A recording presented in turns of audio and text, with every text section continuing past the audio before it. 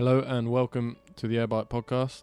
Today we have episode 2 of Launching a Business, and today we're going to be talking all about the problems that led us on and down this path. We have Rizard, Ross and Alex around the mics today. So let's kick it off. All right, so to kick things off, shall we start talking about user testing? So user testing as a problem, what that tries to solve. As an entity. Yeah, as an entity. So Rizard, do you want to talk a bit about your experience with user testing and how valuable you find it? Yeah, sure. I really love user testing just because that is my job. But We don't want this to sound too much like... It was a bit of promo, wasn't it? So my experience has just very much been, I've done quite a lot of user testing online and face-to-face. However, in my experience, I found online user testing has been the quickest and the easiest way to get feedback, especially if you're trying to do something with a really tight deadline. It's much easier to send out tests to strangers rather than trying to organize meetings with people that may cancel last minute, which can be very irritating, even if it is over video chat. So Yeah, and it's a lot quicker, and you can kind of take your premise of what tests you want to do and kind of be done within hours. You can have feedback, you can have real users using your website. Yes, and the key kind of questions that you're trying to solve is basically trying to filter out your assumptions and trying to answer any questions you might have around a design or even a current implementation, what people are finding useful, or what they're struggling to use or understand. Mm-hmm. It can be down from design to taste of colors or even messaging. It can be a bunch of things.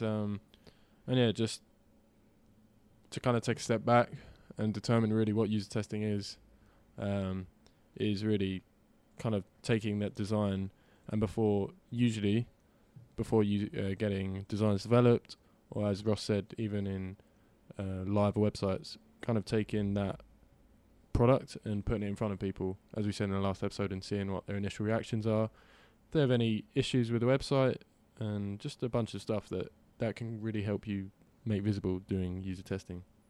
Exactly. And as a business, user testing can be really valuable as well in terms of cost savings.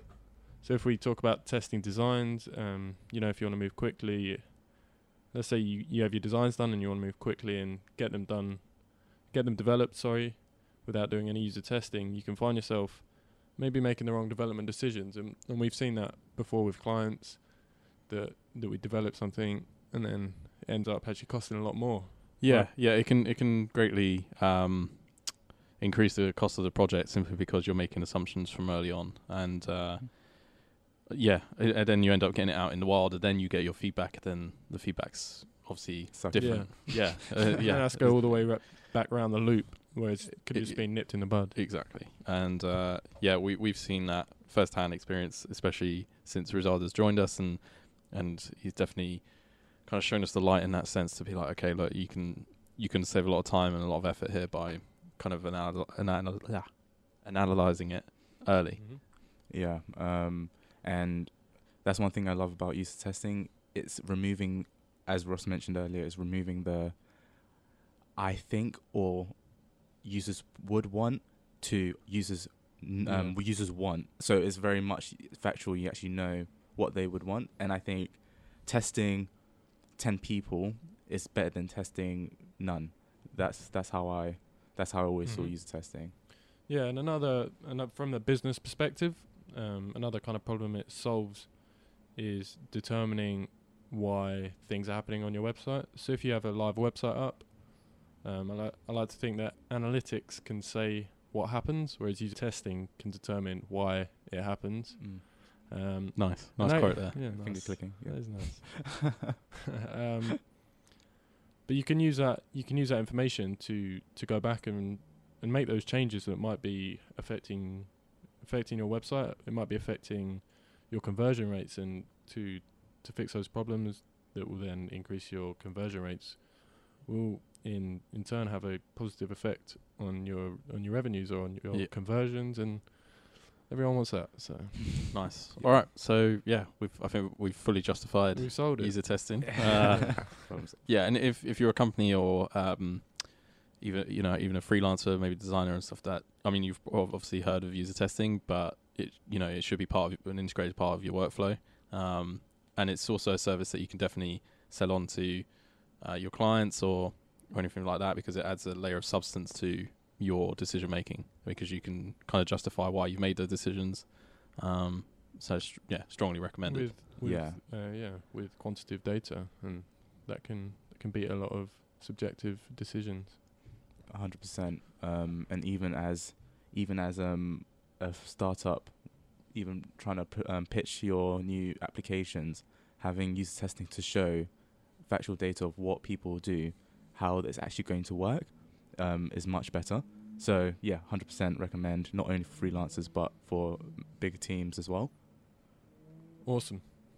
So shall we now move on to the kind of problems that we found with existing solutions? 'Cause Yeah. now we all know that how valuable user testing is. Yeah, so I think we mentioned on the last podcast, we basically encountered this with a client where we wanted to roll out to a known number of individuals a set test to gain their feedback.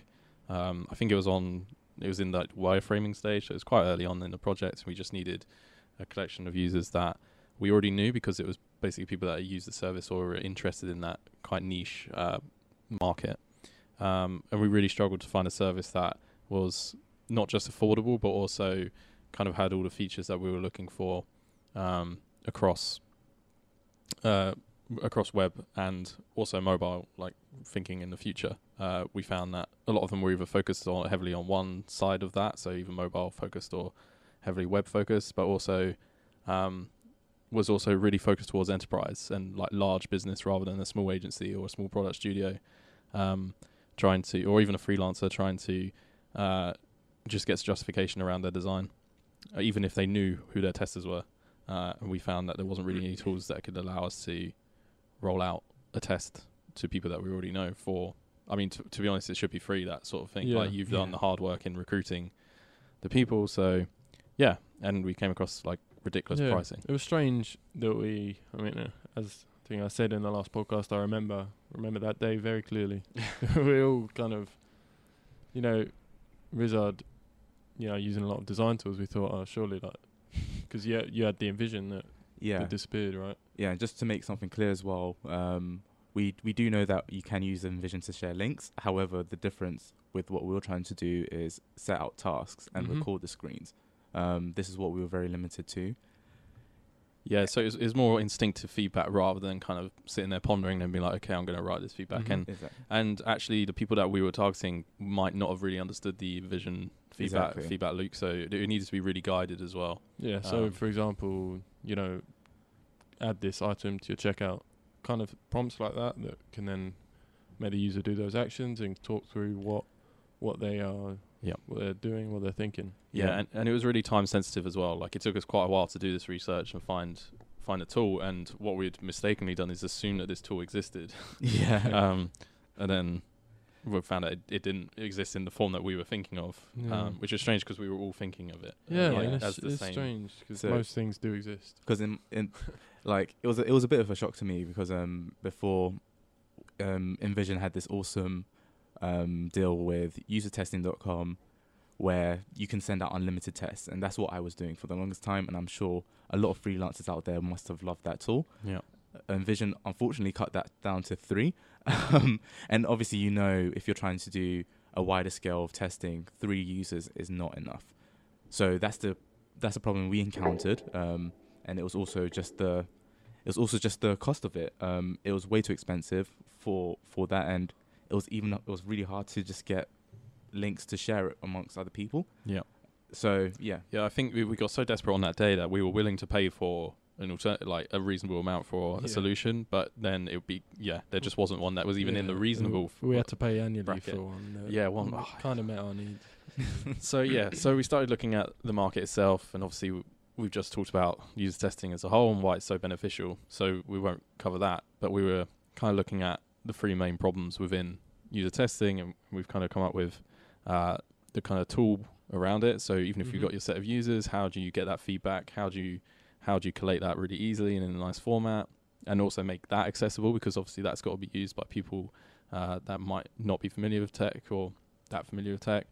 The whole recruitment problem, which is how do you get users that are really relevant to you?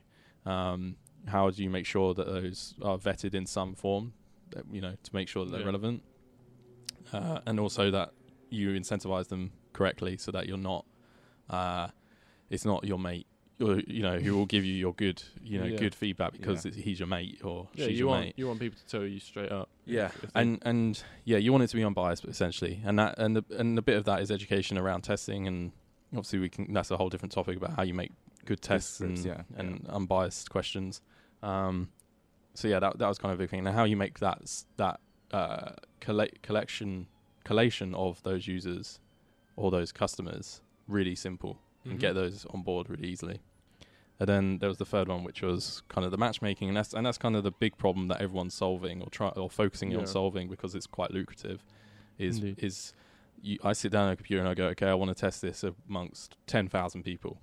A bit of an extreme example, but and they'll this service will go and find 10,000 people that match a set criteria, and that's what a lot of them focus on because that's kind of the lucrative market. But actually, there's kind of different sectors of that. There's self-recruitment and also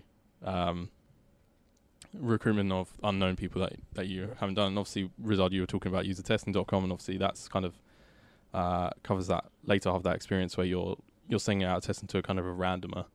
Obviously, it fits some form of demographic, but it essentially is around a stranger that you've probably never encountered before.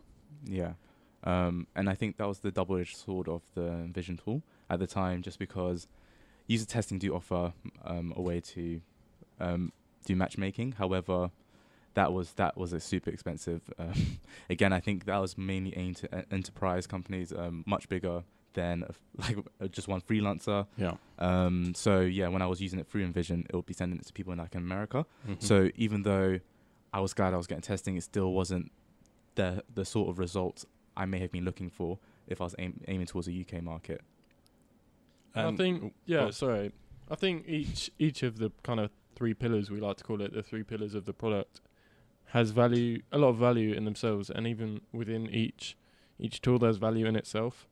So, for example, for the matchmaking, you could have a bunch of different spin-offs of different ways of doing something.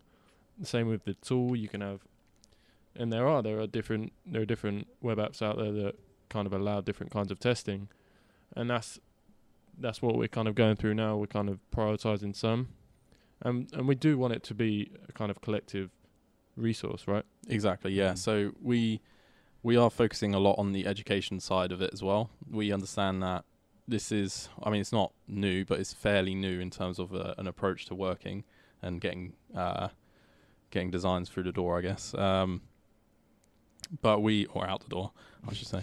But so a core pillar of our products will be the education side of it and how we educate our users and get them to make really interesting tests that will hopefully give really interesting results and food for thought on that front. And we've already kind of started seeing that. We've started exploring some of the competitors and the different types of tests that they offer. We've started seeing quite interesting scenarios that we can create that will benefit from the other pillars that we're talking about, the matchmaking. So we can take those really interesting tests and apply that to strangers or apply it to people that are really relevant.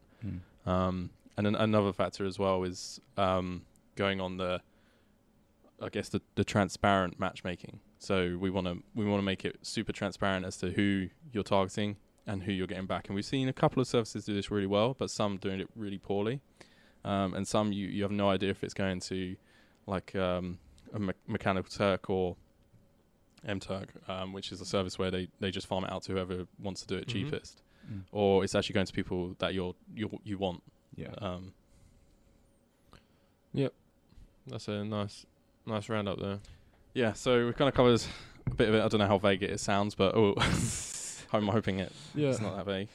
Well, that's exactly what we're trying to do in the office here. We're trying to nail it down to get that first version up. Yeah. Very soon. So to give some time context, it's now the start of March. It is. Tick. We've been working on this 2 months now. When did we start? It's before Christmas, just before Christmas. We had the Yeah. inception of The revelation. the idea. So around that, around 2 months. Shipping soon. Shipping soon. But yeah, I guess next time we'll talk a bit more about our branding and where we're at with that. I'm very excited to talk about that. Nice. Yeah. No, it's hopefully people listening are enjoying this kind of content. Hopefully we can kind of go into more detail as well, because that, again, in my experience, I think it's great to kind of see what other people are up to and learn from them, learn from what they're doing right, learn from what they're doing wrong, and all that good stuff. So Good stuff. we will have another episode coming up very soon. So yeah, Thanks for listening. on that note, cheers. Thanks, guys.